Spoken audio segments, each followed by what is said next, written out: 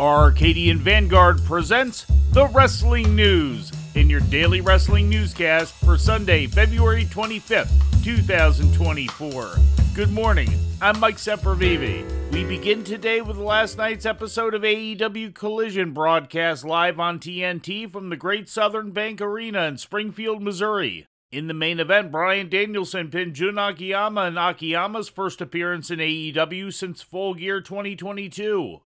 A pull-apart brawl took place after the match when Danielson attacked Akiyama, followed by a save from Eddie Kingston and further run-ins from Claudio Castagnoli and FTR. Earlier in the show, FTR scored a victory over Shane Taylor Promotions. Malachi Black pinned Brian Keith in Black's first singles match in AEW since June of 2022. Following the match, Mark Briscoe appeared and attacked the House of Black, but Malachi Black eventually put him down with a Black Mass in Dante's Inferno.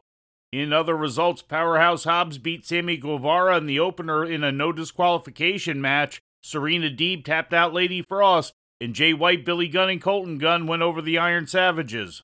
And in ratings news, last Friday's taped episode of WWE SmackDown drew an audience of 2.16 million viewers to Fox, according to TV series finale. That's down from the previous week's audience of 2.555 million. The rating in the 18 to 49-year-old demographic was a 0.56, a drop from last week's 0.69 rating. And before we leave you today, we'd like to remind you that however you consume your content, you can find the wrestling news 24 hours a day and 7 days a week across social media.